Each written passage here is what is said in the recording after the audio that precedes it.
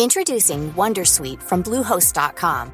Website creation is hard, but now with Bluehost, you can answer a few simple questions about your business and get a unique WordPress website or store right away. From there, you can customize your design, colors, and content. And Bluehost automatically helps you get found in search engines like Google and Bing. From step-by-step guidance to suggested plugins, Bluehost makes WordPress wonderful for everyone. Go to bluehost.com/wondersuite.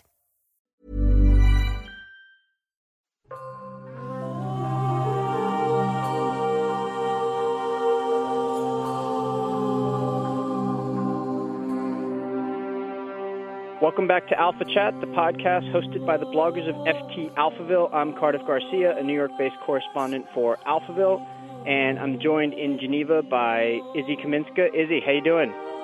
I'm good, thank you. And I know you're very excited about today's topic. You've been writing about it for a year, the robot future.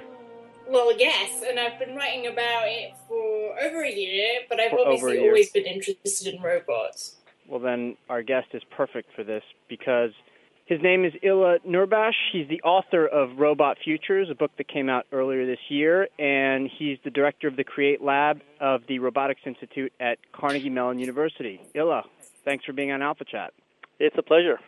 So, Ilya, I want to start with a very broad question because you write early on in the book that robotics technology is like, and these are your words, I'm paraphrasing a little bit, robotics technology is like a glue that connects the physical material world and the digital universe. Why don't you just start by explaining what you mean by that and maybe telling us what distinguishes robotics technology from other kinds of technology that we have? Sure. It used to be that robotics was a term we usually used either for the extreme of science fiction, C-3PO and R2-D2, androids or social devices, or we use them to talk about automation devices in factories, things that weld, things that stud, and do the work for us in factories that, frankly, put people out of jobs. What's interesting and different about robotics today is that the physical ability robots have to push back on the physical world to make changes to our real environment is suddenly being augmented by the fact that they have access to all the information that dataveillance, so to speak, that data surveillance is gathering about us on the Internet.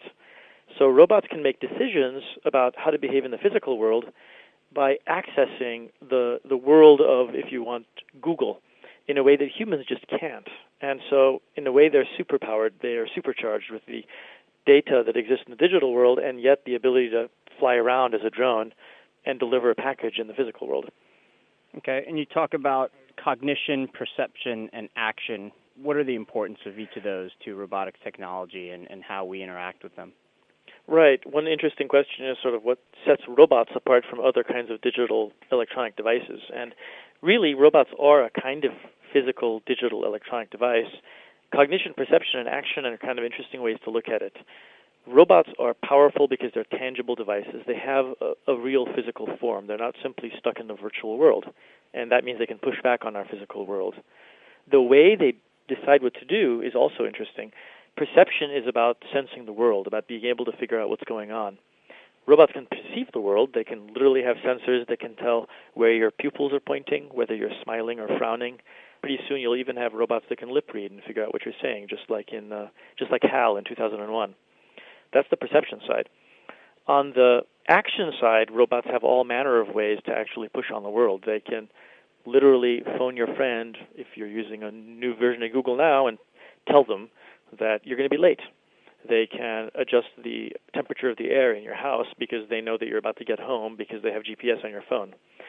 They can physically change the world by being a gyrover or a quadcopter and actually moving around and taking pictures or doing something a little more, let's say, significant than just taking pictures. And then the cognition part is really interesting because it's the question of deciding what to do next. And it used to be that robots were self-contained. They had to have their own brain. They had to look at the world, perceive it, and decide how to behave. But today, because we have this Internet of Things, so to speak, we have this Internet connectivity that objects can have. And so robots can even use the entire cloud to help them make decisions about that face I'm seeing, who is it, and what should I do about it? Or that language that person just spoke, what did they say, and how do I respond?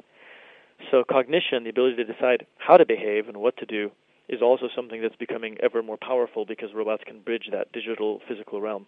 I find it all fascinating. Well, I've noticed, having gone to a few robotic conferences this year, I've noticed that there seems to be something of an acceleration in the information we have, how to produce, and in the efforts that are being made. And a lot of people have been sort of referencing this to the fact that suddenly the collaborative research space is helping progress on all fronts of the robotic sort of research space. Is that something you've seen, and would you agree that the collaborative research approach is now really helping to make a really big difference? Absolutely, I agree completely, Izzy. There's sort of three different trends, I think, that are really changing the tempo of robotics and where it's headed. One of them is collaboration between researchers. As you point out, companies like Willow Garage have created these programming environments that capture a lot of the basic abilities robots need to have, like not getting lost, being able to map the space they're in by looking around. And so the fact that we have more tools is making it easier for more researchers to get a leg up and start operating at the very fringe of what's possible. The second trend that's kind of interesting, and you can see it in the world of things like MakerBots, is that we have the commodification of robot creation. We're making it so easy to make robots and to invent new kinds of robot applications that the public can get involved. So it's not even just the researchers collaborating with one another anymore.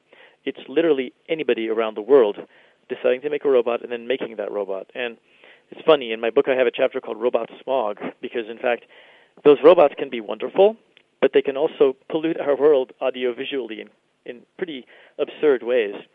The third really interesting trend that fits into those first two is that, in fact, we used to think of robots as these completely autonomous things, and that made life really hard, because if the robot has to be totally self-operated, it has to be able to do everything by itself. But more and more now, especially because of wireless technologies, we think of robots that are very effective as things that are sometimes on their own, sometimes autonomous, and sometimes controlled by people. And the fact that you can have it partially remote controlled means suddenly you can see a robot on the sidewalk, it can look at you, it can say something to you, and you're not sure, is that robot just talking to me because it's a robot, or is there a person behind it who's trying to talk to me, who recognizes me? And that fact that robots can be partially autonomous just opens the door, the floodgates, if you will, on how many different applications we can start up, because the robot can ask its human owners for help.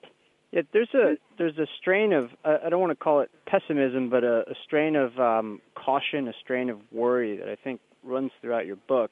Can you talk a little more about that second point you made about robot smog, or I guess the word congestion came to mind as I was reading that chapter, but Sure. You draw this kind of interesting analogy between the very early days of the Internet, when everybody could have a website. It was a little chaotic. It was full of extreme and vitriolic and balkanized opinion, and it was kind of hugely annoying.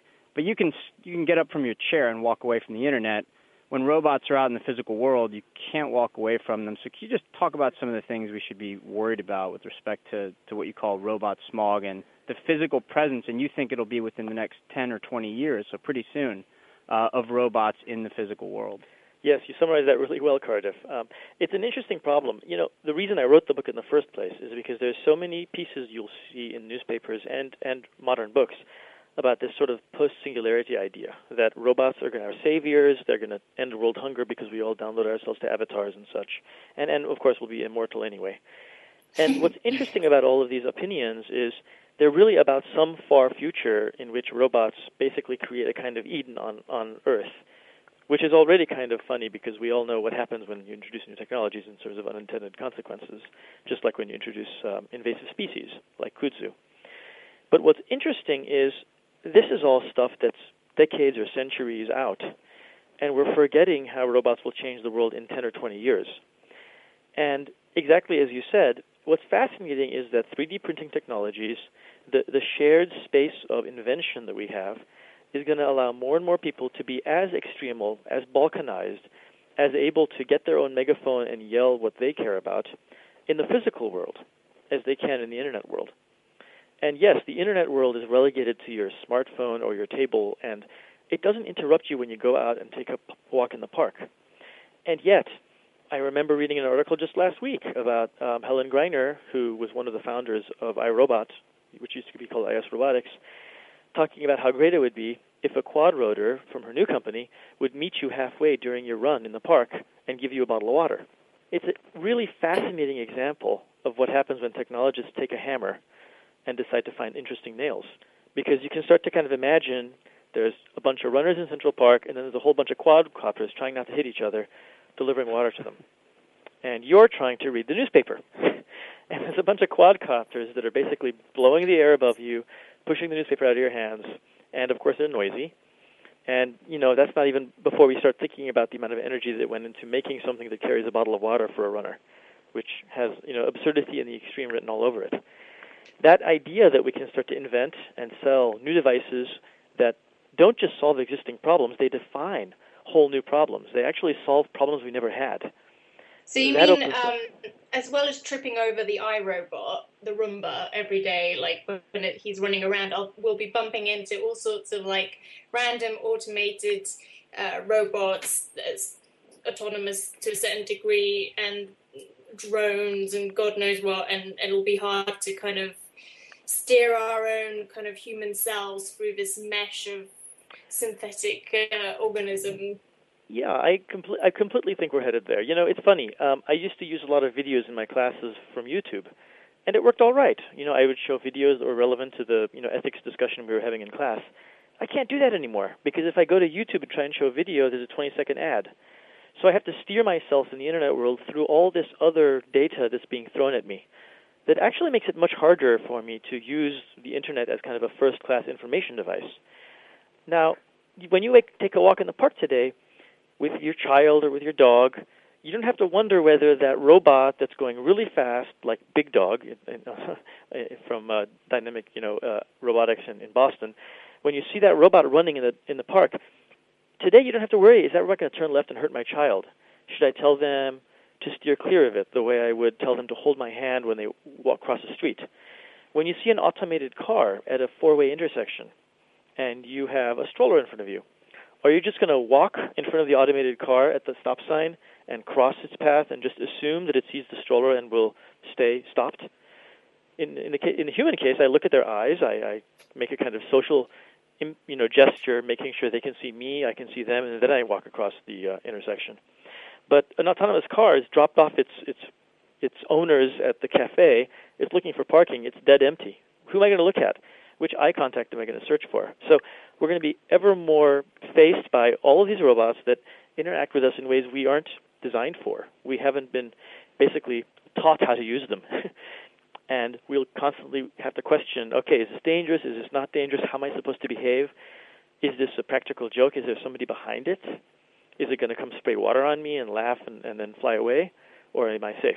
And another thing that you mentioned already is the dependence on the data set that these different robots and different sort of, privately produced robots depend on. Now, presuming that every single robot that comes to market either uses, say, Google data or develops its own data set, you can have kind of contradictory responses. So presumably, like we saw the clash of Google Maps versus what was the other maps provider that was, we saw this disputed data, or rather not disputed, but like the data sets didn't match so well. So right. Would that then lead us to an incentive to create one uniform data set for all these different robots to use, or would we then or can different data providers still kind of coexist in that environment? It's funny. We actually in the book I actually described this idea of maybe there will be a Google for robots, a special data set controlled by Google for robots. And in my blog I wrote just last week, because there's a company that just got started who said that they're creating a cloud-based repository of data for robots. So there's a company actually doing this now. And but you see, then that company will compete with another company, which will bring its absolutely. own data, and you'll still have all these conflicting data sources. Whereas, and they'll have different do we then kinds of... have to get into sort of universal global law that creates one data set for all of the robots that are, roaming the earth? Well, we can ask the same question, and it works the same way with humans. There's multiple companies today that take your property, your identification, your shopping behavior, your zip code, and sell it and buy it to other companies. There's 3 or 4 major companies. All the marketers go to those companies to get information about you when you go to a website and sell you exactly the right coupon on their website to get you to actually make a purchase. It'll be the same story with robots. There will be companies that know all about us humans and buy and sell for the sake of robots, because those robots are going to mediate an experience with us. And I talk in the book about this idea of movie star syndrome. I don't know what it's like to be a movie star, but everywhere they go, everybody who talks to them knows more about them than they know about the person they're talking to. So they're constantly surrounded by people that know too much about them. And I'm sure it's an unsettling experience. It's funny because robots will present us all with this rather unfortunate malaise, where a robot can see you in the street and have access to your information because there's companies that provide that for profit. And in turn, that robot can ask you, you were up surfing all night last night and you need a new Posturepedic bed. So let's talk sleeping. Now, that's a very extreme example, and there's much more subtle ways to do that. But it is absolutely the case that websites today are able to fish information about you and then use that to customize their messaging, and robots will do the exact same thing.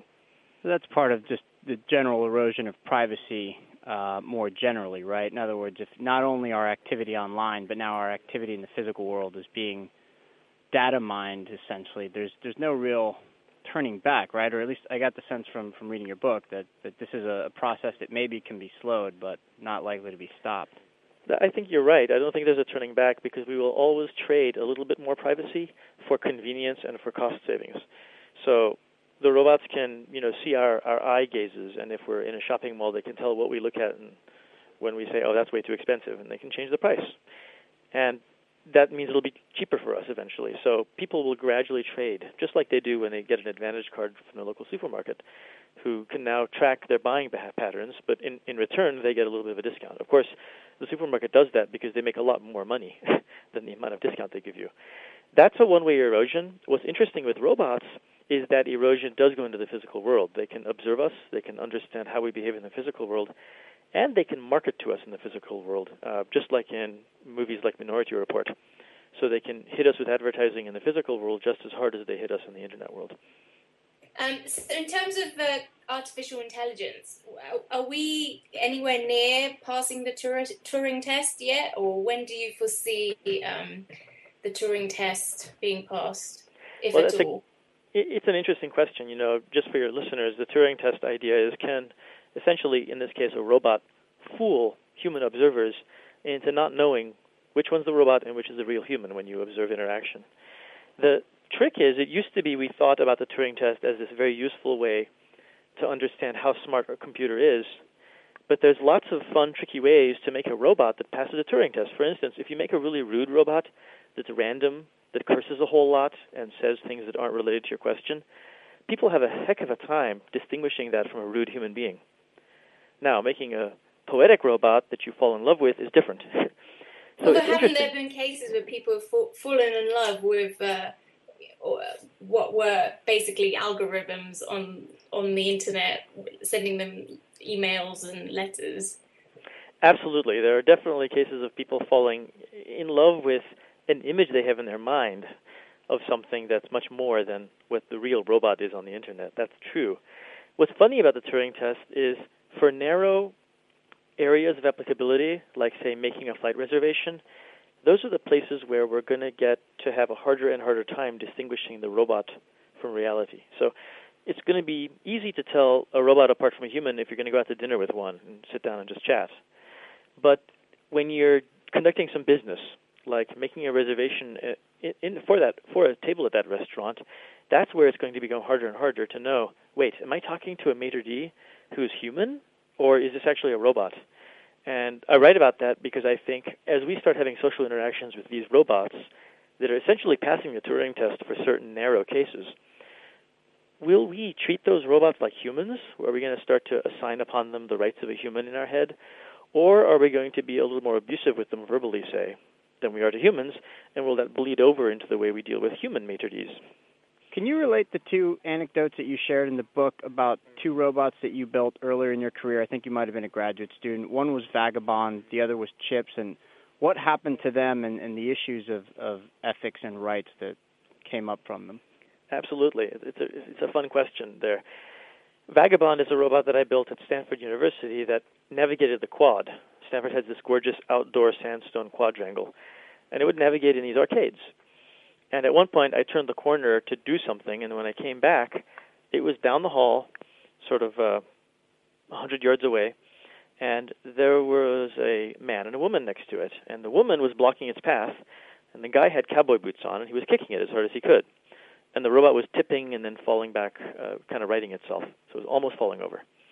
It's a little round trash can-like robot.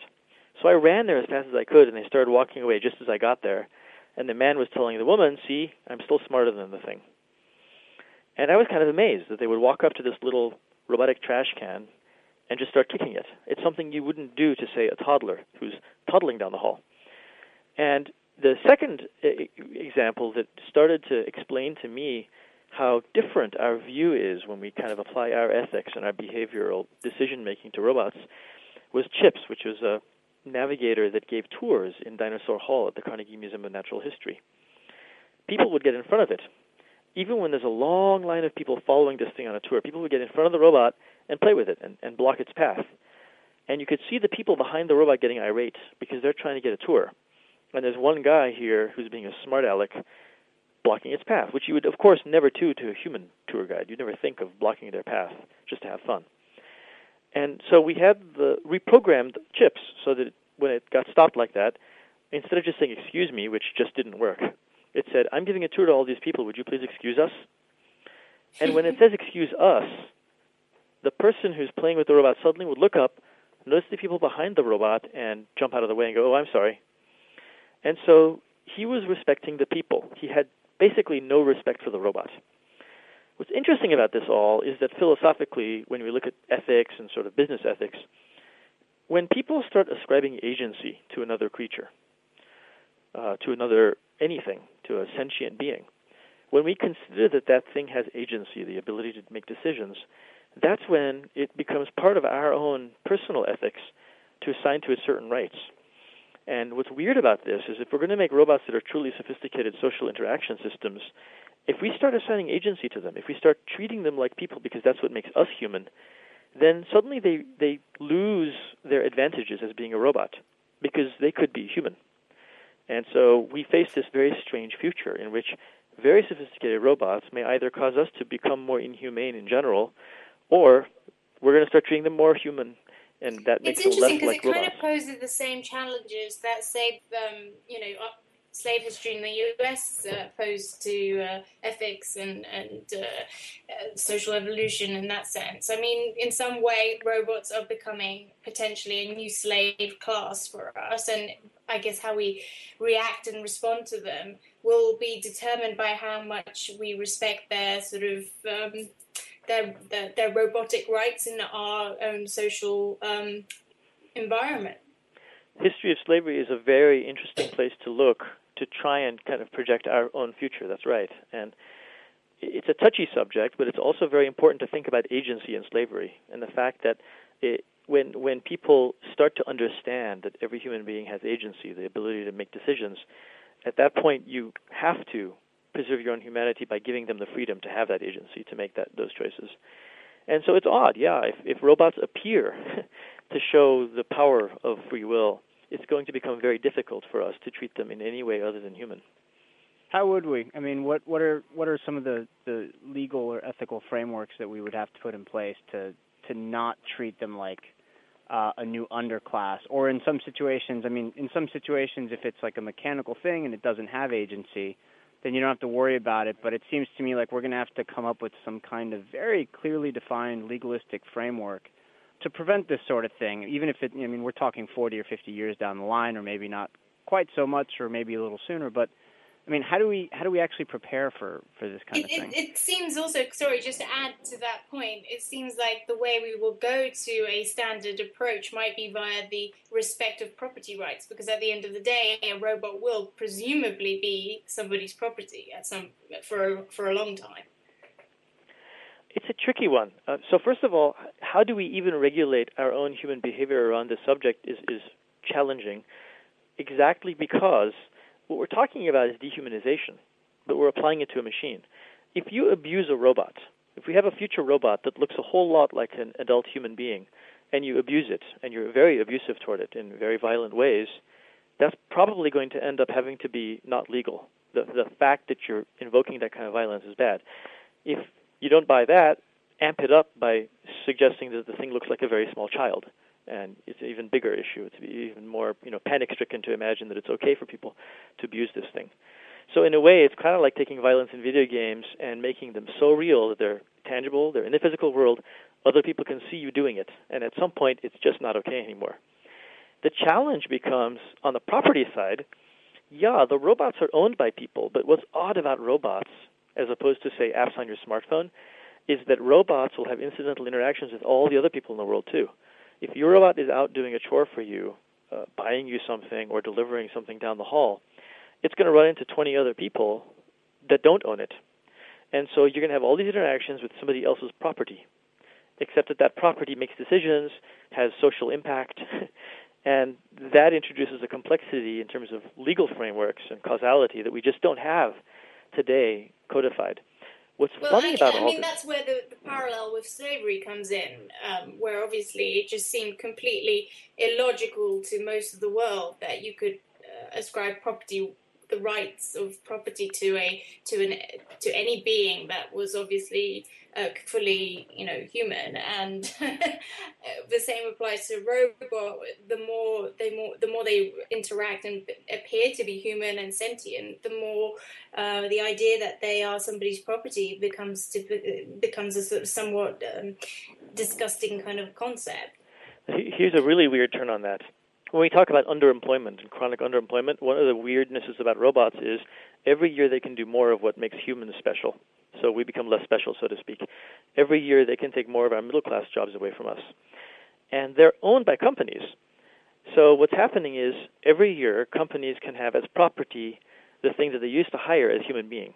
And so there's kind of a weird conversion from labor to property. And one of the futurist arguments online these days is, well, that's fine, but what has to happen is every time somebody can't find a job or gets thrown out of their job because they've been replaced by robots, they have to have incremental ownership of that robot. And in a way, if you take that argument to the ultimate extreme, when people are born, and I don't buy this, but this is the idea, when people are born, everybody who's born should have ownership of shares in all the robots of the world, because the robots, in fact, are what are making the world run by then. So there's a funny inversion of the concept of property where property for the first time is sort of displacing labor in a very major way across a lot of different kinds of job descriptions. And that's going to change our relationship to property itself. But that solution you put forward is like ultimately the socialist utopian vision, really, where everybody owns the means of capital that keeps the world going, and we're all equally, it's like a shared collaborative ownership structure. It sounds a little bit like it, but these debates roar over the internet about this, and there's pretty horrible, if you look at the second half of comments on a lot of stories about underemployment, this is what they're about. Because what happens is people argue, yes, it's socialism. Other people say, no, it's the best of capitalism because you need a purchasing class. So you have to have enough capital in the hands of enough people to be able to actually still buy stuff so that capitalism can succeed. I'm not sure if it's socialism, capitalism, or a very strange sort of nauseous hybrid of the two. Well, I'm glad you brought up the economic angle here, and this is something that Izzy and I have talked about quite a bit in the past. And I think one of the responses to the arguments that the two of you just put forward is that, of course, this is happening now, and you've got this divergence between capital and labor, but over time what will happen is that people will learn to work alongside the robots, and the existence of robots will essentially create a new series of jobs that are needed for people to either control them or to build them, fix them, etc. Are you pessimistic that those kinds of new jobs will be enough to keep pace with the loss of middle-class jobs that the robotics revolution will bring about? It's interesting. I think a year ago, that optimism was definitely there that, hey, this is just like the Industrial Revolution. We're just going to create more jobs because we're going to create whole new categories of jobs, and robots will just be tools like screwdrivers. They're just really complex screwdrivers that we use. And what happened over the last year is, there's a book that a couple of MIT economists wrote called Race Against the Machine. That sort of started a really nice direction on this because they started charting productivity of companies versus employment. And they showed how through the early 1900s, productivity went up as automation got hold, but more job categories got created, and so employment numbers went up. And in fact, essentially the salary level, the income level of the employees went up too. But if you look at the mid-'80s and beyond, since the mid-'80s, automation has absolutely started to prosper. Productivity has gone up very massively, and what's interesting, it's become disentangled from employment and from the average amount of money that each employee makes. So that basically salaries are going down, employment levels are going down, and productivity is continuing to soar. In fact, it's curving upwards even faster. So there's been some kind of dynamic change in the way the dynamics of economies work. And that, I believe, is a harbinger of the future, because I believe what's going on is that it used to be that, yes, robots were tools. Automation was a tool. And as a tool, it unleashed new categories of job opportunities. But now they're hitting the middle class. And as they hit the middle class, white-collar and blue-collar jobs are in danger. And the rate at which people can get trained for new job positions and the number of those positions available in higher parts of the pyramid, which are narrower, is being outpaced by the speed with which robots can learn to do new things. Learn is a bit strong, of course. It's the engineers who are engineering them to do new things. But they're innovating faster than people can even learn in a new job.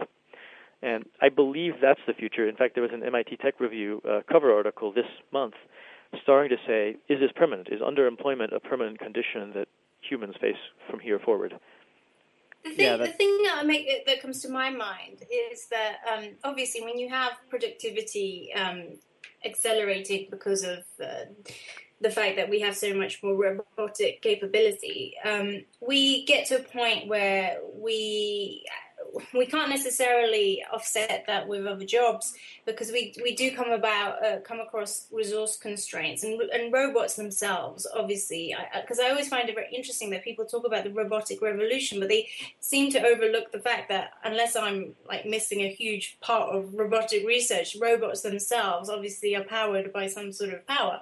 And that sort of ties us to, it kind of brings everything back to resources and the resource constraint that we're faced with. And even if middle-class jobs are offset with jobs that are focused more on bureaucracy and just an illusion of the fact that we're doing a job, or maybe more creative jobs that robots can't do, adding to those sort of intangible growth factors rather than the very tangible ones that can be measured in dollar terms.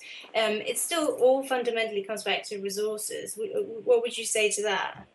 I agree with you that there are fundamental resource constraints. At the same time, look at the developing world and the speed with which they're growing, places like China and India and South Africa. What's interesting is if you look at long-term employment in a place like South Africa, they've always assumed that they're going to go from 30% unemployment down to our 5, 6, 7% unemployment figures as they develop. But now there's a different kind of thinking. The thinking is, even though they're not being limited in growth by resources, that the basic steady state employment level they're going to get to in this new economy might actually be significantly higher unemployment levels than the U.S. ever saw in the 1980s and 90s. So there might be basic changes in the way that the dynamics of employment works. And it's true that resource constraints are always there, but the thing about the economy is that it's a profit-driven machine. And so nobody's going to build something if the resources required to build it cost more than the amount they're going to profit by selling it to you. The robots today, the automation we have, is actually increasing that gap. It's causing more profit per product sold than we had 10 years ago or 20 years ago. Can we ever get to a point where we will have energy-independent robots which can sort of fend for themselves when it comes to, running their own fuel, sort of like in Back to the Future where they take trash and convert it to fuel, or some sort of, where they can be fueled by our waste or something like that? I don't think that's in our near future, no. It's interesting. One of the topics people talk about, one of the tropes people have is the idea, will robots start sort of being energy-independent creatures, and is that a runaway scenario? Another trope is the idea of robots designing newer, more superior robots. And if Robot A can make Robot B that's even better than Robot A, then we're cooked, because at that point B can make C, can make D, and we're done for. Those are still science fiction. And what's interesting is those are aspects of science fiction that are so much in our minds that they're obfuscating what will happen anyway in the next 10 or 15 years, even though robots can't be energy independent and can't, invent new robots. They can still have massive social impact on our world. Guys, I want to switch gears a little bit for a second. Ila, there's a section in your book where you talk about urban search and rescue, and I think this is an area where there's a lot of people that are very excited about robotic possibilities, essentially the ability of robots to enter into like a dangerous disaster zone where people can't enter into and do what's needed to help or save the humans that are sort of in trouble. And the technology seems to be accelerating pretty quickly in that area, but you use it as a way to talk about something a little bit more futuristic and therefore a little bit more necessarily speculative. You use it as a way to talk about control, and specifically the idea that eventually one person will be able to control multiple robots at a time. So, for instance, in an urban search and rescue mission, let's say you have different snake-like robots that are sort of crawling through tunnels to get to wherever humans are trapped. They'll be semi-autonomous, so they'll be able to do some things and make some decisions on their own, and then for some things they'll need a human to control them. And so the idea is that eventually we might be able to, in a sense, live multiple lives at once, almost like through robotic avatars, that one human will be like, and this is your term, a strategist in chief, essentially telling the robots what to do and how to act, and then they'll be able to carry it out. This is pretty futuristic and fascinating stuff. I mean, tell us about that, how realistic that possibility is, and what you think it means for who will be. Absolutely. I think it's a really interesting future. The urban search and rescue example is great because it's just what you want. You want the cognitive load of a few firefighters and urban rescue experts to have lots of tentacles in the disaster. You'd love to have thousands of robots in there and to tell them things like, okay, go to the second floor, map it for me, check out the structural integrity so I can send in the human firefighters on the first floor. Great. Now go to the third floor, now go up the elevator shaft. I mean, you'd love to have this incredible army at your beck and call. What's interesting is if you kind of mash that together with telepresence, the direction we're going, where we really want not just FaceTime, not just the ability to see somebody's face over a camera using their iPhone, say, or using Skype, but that we want to be able to actually drive around there. You want to get to the point where you can go to your child's room and say goodnight to them and read a book with them, even though you're at a conference 1,500 miles away. Once you can do that, then you take that and mash it with how we use smartphones today. Because when you go and sit in a restaurant and look around, people are having a conversation with the human being in front of them. But they're also engaged in conversations by text. They're checking their email. They're responding to their email. Sometimes they're even on the phone, physically talking to a human being into the phone and talking to the person in front of them and going back and forth. So we're becoming multitaskers. I don't think we evolved that way. We're becoming ever better. I'm not sure better is the right word for it. We're becoming ever more demanding to have many, many conversations at the same time. The natural conclusion of that, when you have telepresence, when you have the ability to control robots in different places and see through their eyes, is the idea of kind of Google Glass-like faceware that allows you to switch between the views of multiple robots. And what's powerful about that is this idea that you can be at that board meeting in Florida, and you can be checking on your kids and making sure that they're all right, and you can be having dinner with your wife. And as you do this more and more, it becomes sort of a station in life that you can juggle many different relationships simultaneously.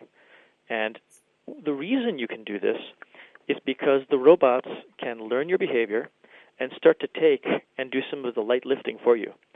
So when you're visiting with somebody and talking to them, and they say, okay, well, let's schedule our next chat. At that point, the robot could put up a little green light and say, hey, I can do the scheduling for you. I know your schedule.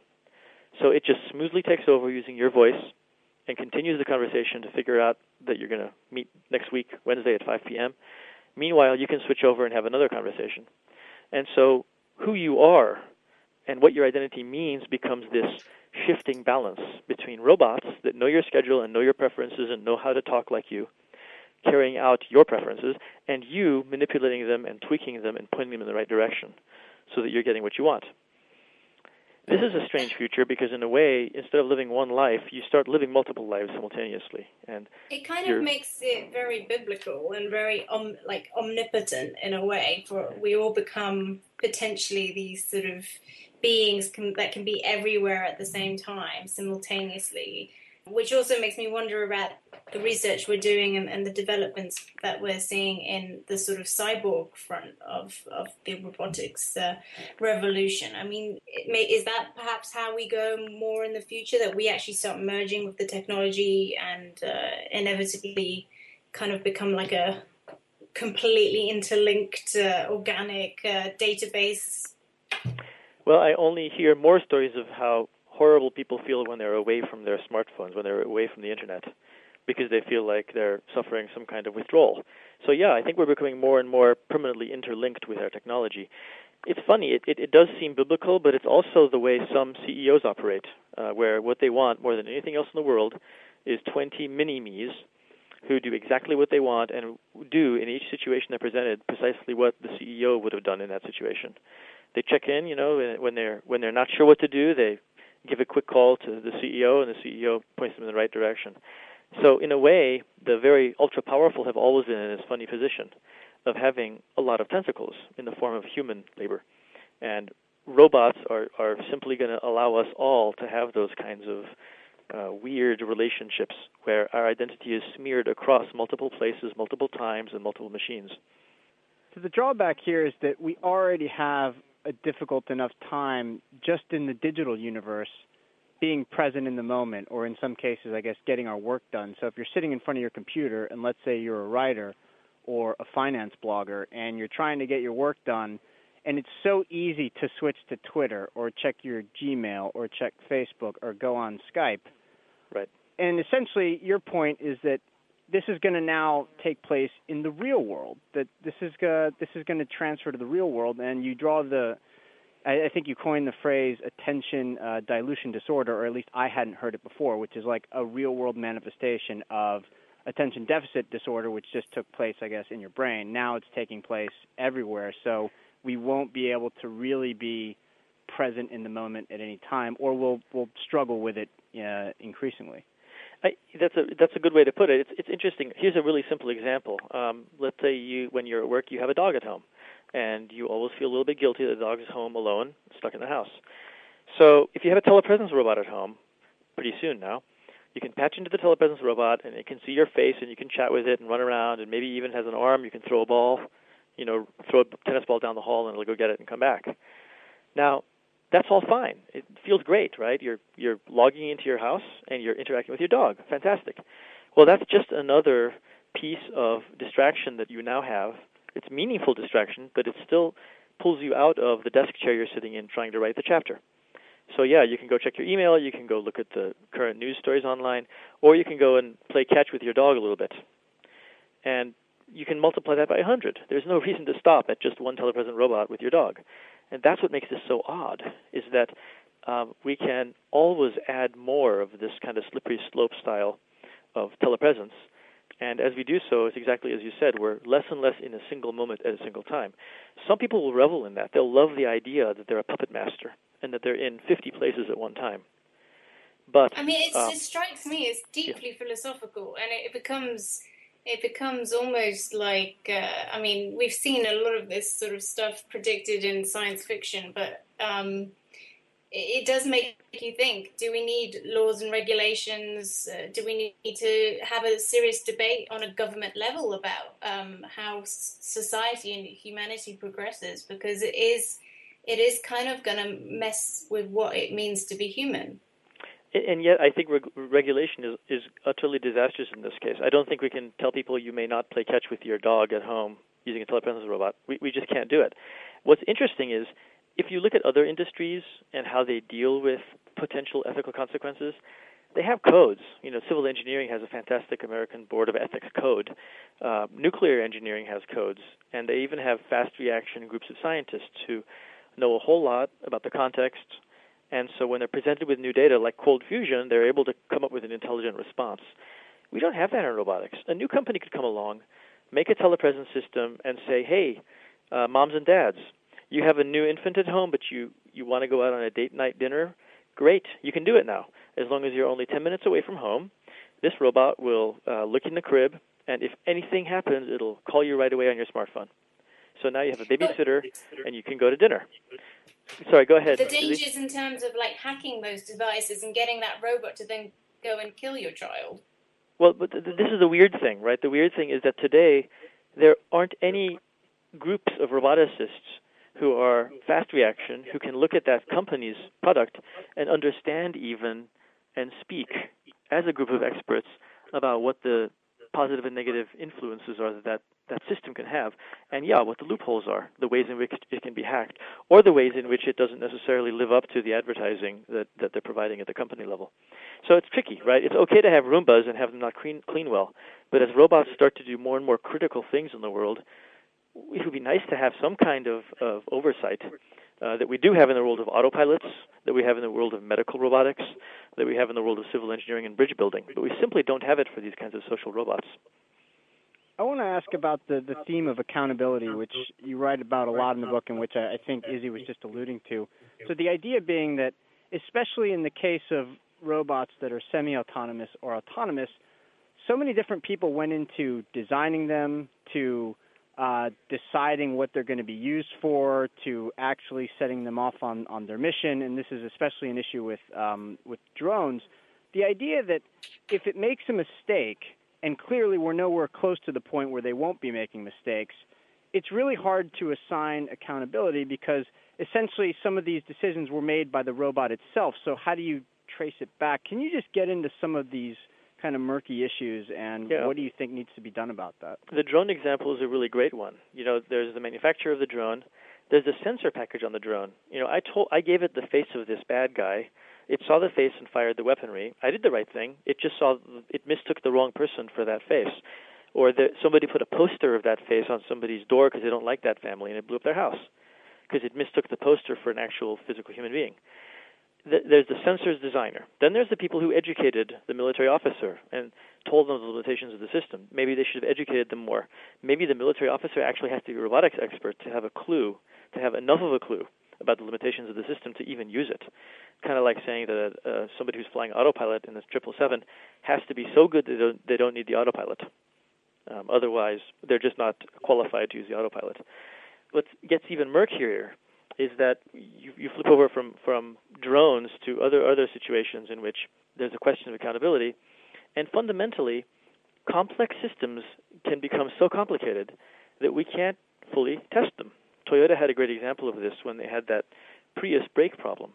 At just the right resonance frequency, when the wheels going up and down at the right speeds, the brake was having a little bit of a delay.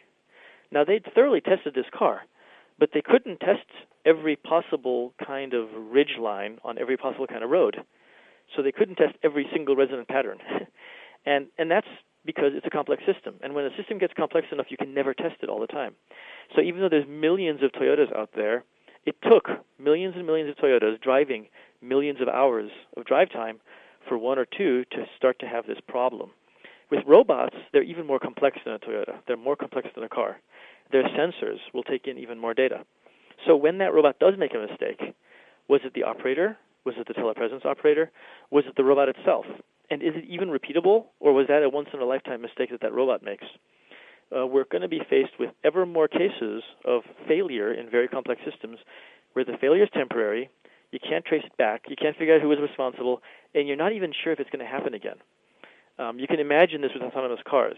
So let's say in the 20-year future we have 10 million autonomous cars on the road, and we have a lot less traffic accidents because of it, because there's fewer drunk drivers and fewer sleepy drivers running off the road, which is great. But now something is kind of weird, because we understand when a drunk driver crashes why they crash. We cognitively get that in our brain, and we understand the accountability. Now, if instead of 30,000 deaths a year, we have 1,000 deaths a year, but those are utterly random, we're not going to understand that. We have 1,000 deaths a year because this car randomly swerved left and went down the ditch, and everybody died inside. And it was a robotic car. There's no accountability. There's no sense of understanding for why it happened. We can't blame alcohol. We can't blame sleepiness. It was a bug. But it was a bug that happens really, really rarely. Of course, no bug happens 0 times, But it's hard to even figure out, is it going to happen again? Do I ban all autonomous cars now? Well, if I do, I'm just going to go from 1,000 deaths a year to 30,000 deaths a year again.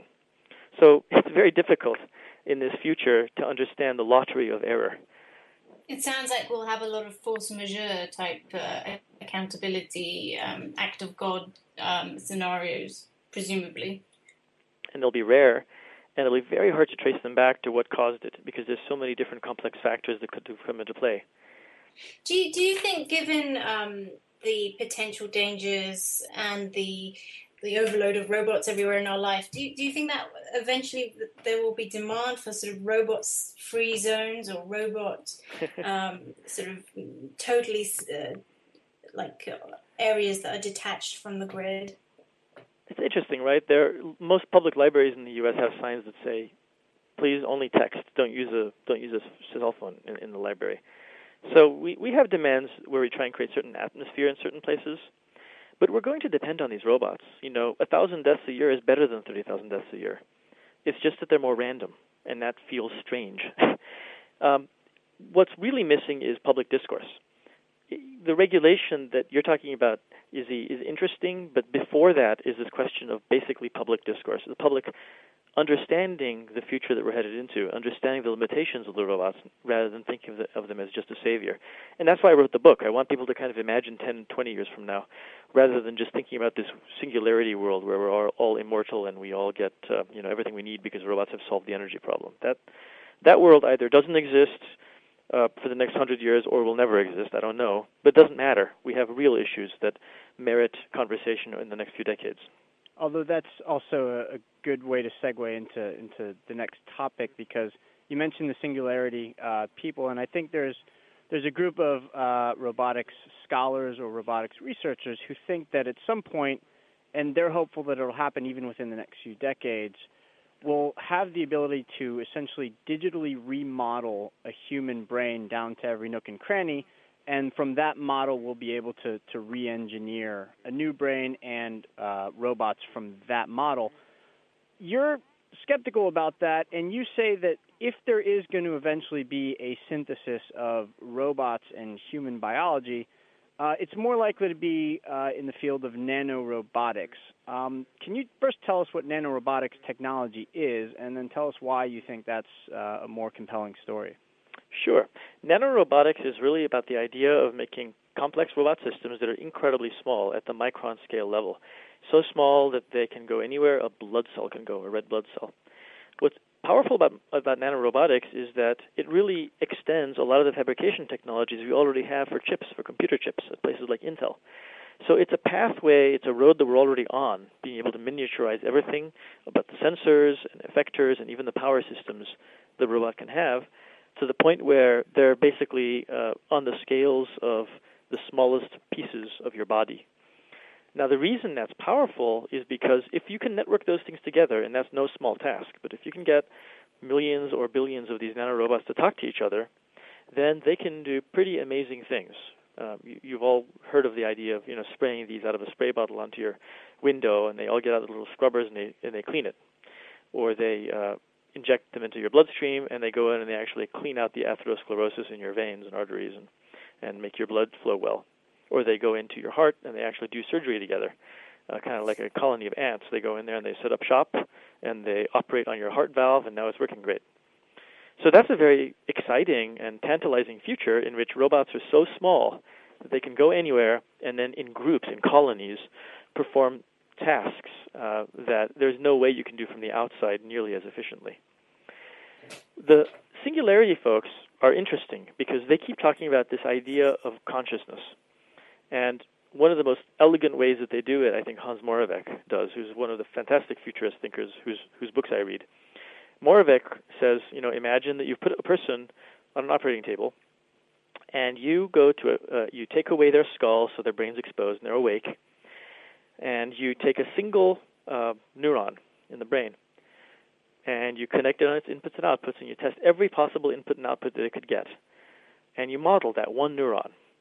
And you put that model in a computer, and you wire that computer model, you make it live, and you snip that one neuron out of that person's brain, and you replace it with the information on the computer with 3 little wires running from the brain to the computer. And he says, now just keep doing this. You can keep talking to the guy. You can keep testing the neurons 1 neuron at a time until the entire outermost layer of neurons is gone. It's all on the computer, and the person's still awake and alive, except the outer million neurons is all being simulated in the computer. And now Moravec says, keep doing this until you're down to the brainstem, a layer at a time. The person's still alive, they're still awake, they still have consciousness, but everything's in the computer except for the body. They just have a cerebellum and a body. So he uses this kind of gradual argument to make people imagine a future in which the consciousness has gone, it's moved, so to speak, from the body to the computer. And then you can do all sorts of wacky things, right? Because now you can snap a different body into that computer. Now, it sounds like science fiction. And to the Singularity folks, the point is our ability to invent new technology is accelerating. And therefore, this kind of science fiction will become real literally in a matter of 20, 30 years is what most of them think right now.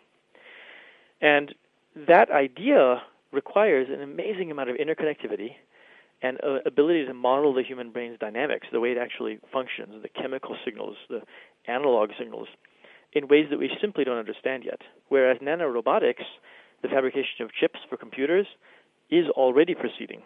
It's already proceeding because the same fabrication plants, these are billion-dollar fab plants that places like Intel have, where they can build ultra-miniaturized devices. So to me, it makes much more sense that we're going to see nanorobotics rocket forward much faster than the science fiction of being able to represent every single neuron and all the chemicals in the human body and all the ways in which neurons signal each other. But then there are also projects that I've come across where people are mapping how your physiology responds to certain brain activity and are therefore putting implants into brains and then hoping that will be linked up to, say, exoskeletons that will allow paraplegics to walk, or you're already seeing implants in the brains of Parkinson's disease sufferers.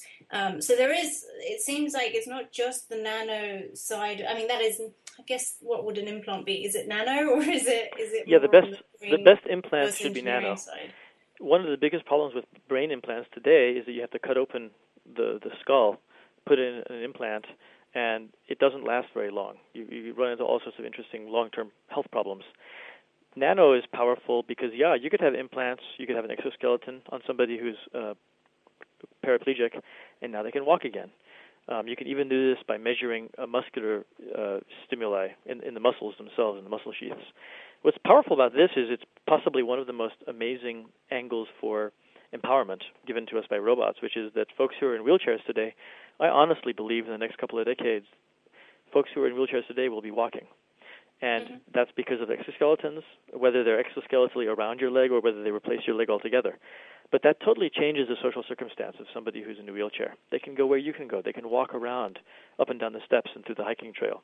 And what's more, the same argument applies to the elderly. Somebody who's in danger of falling and breaking their hip can walk much more confidently because this thing won't let them fall. It'll allow them to move, but it'll stop them from damaging themselves. That kind of robot future, I think, is very much in front of us.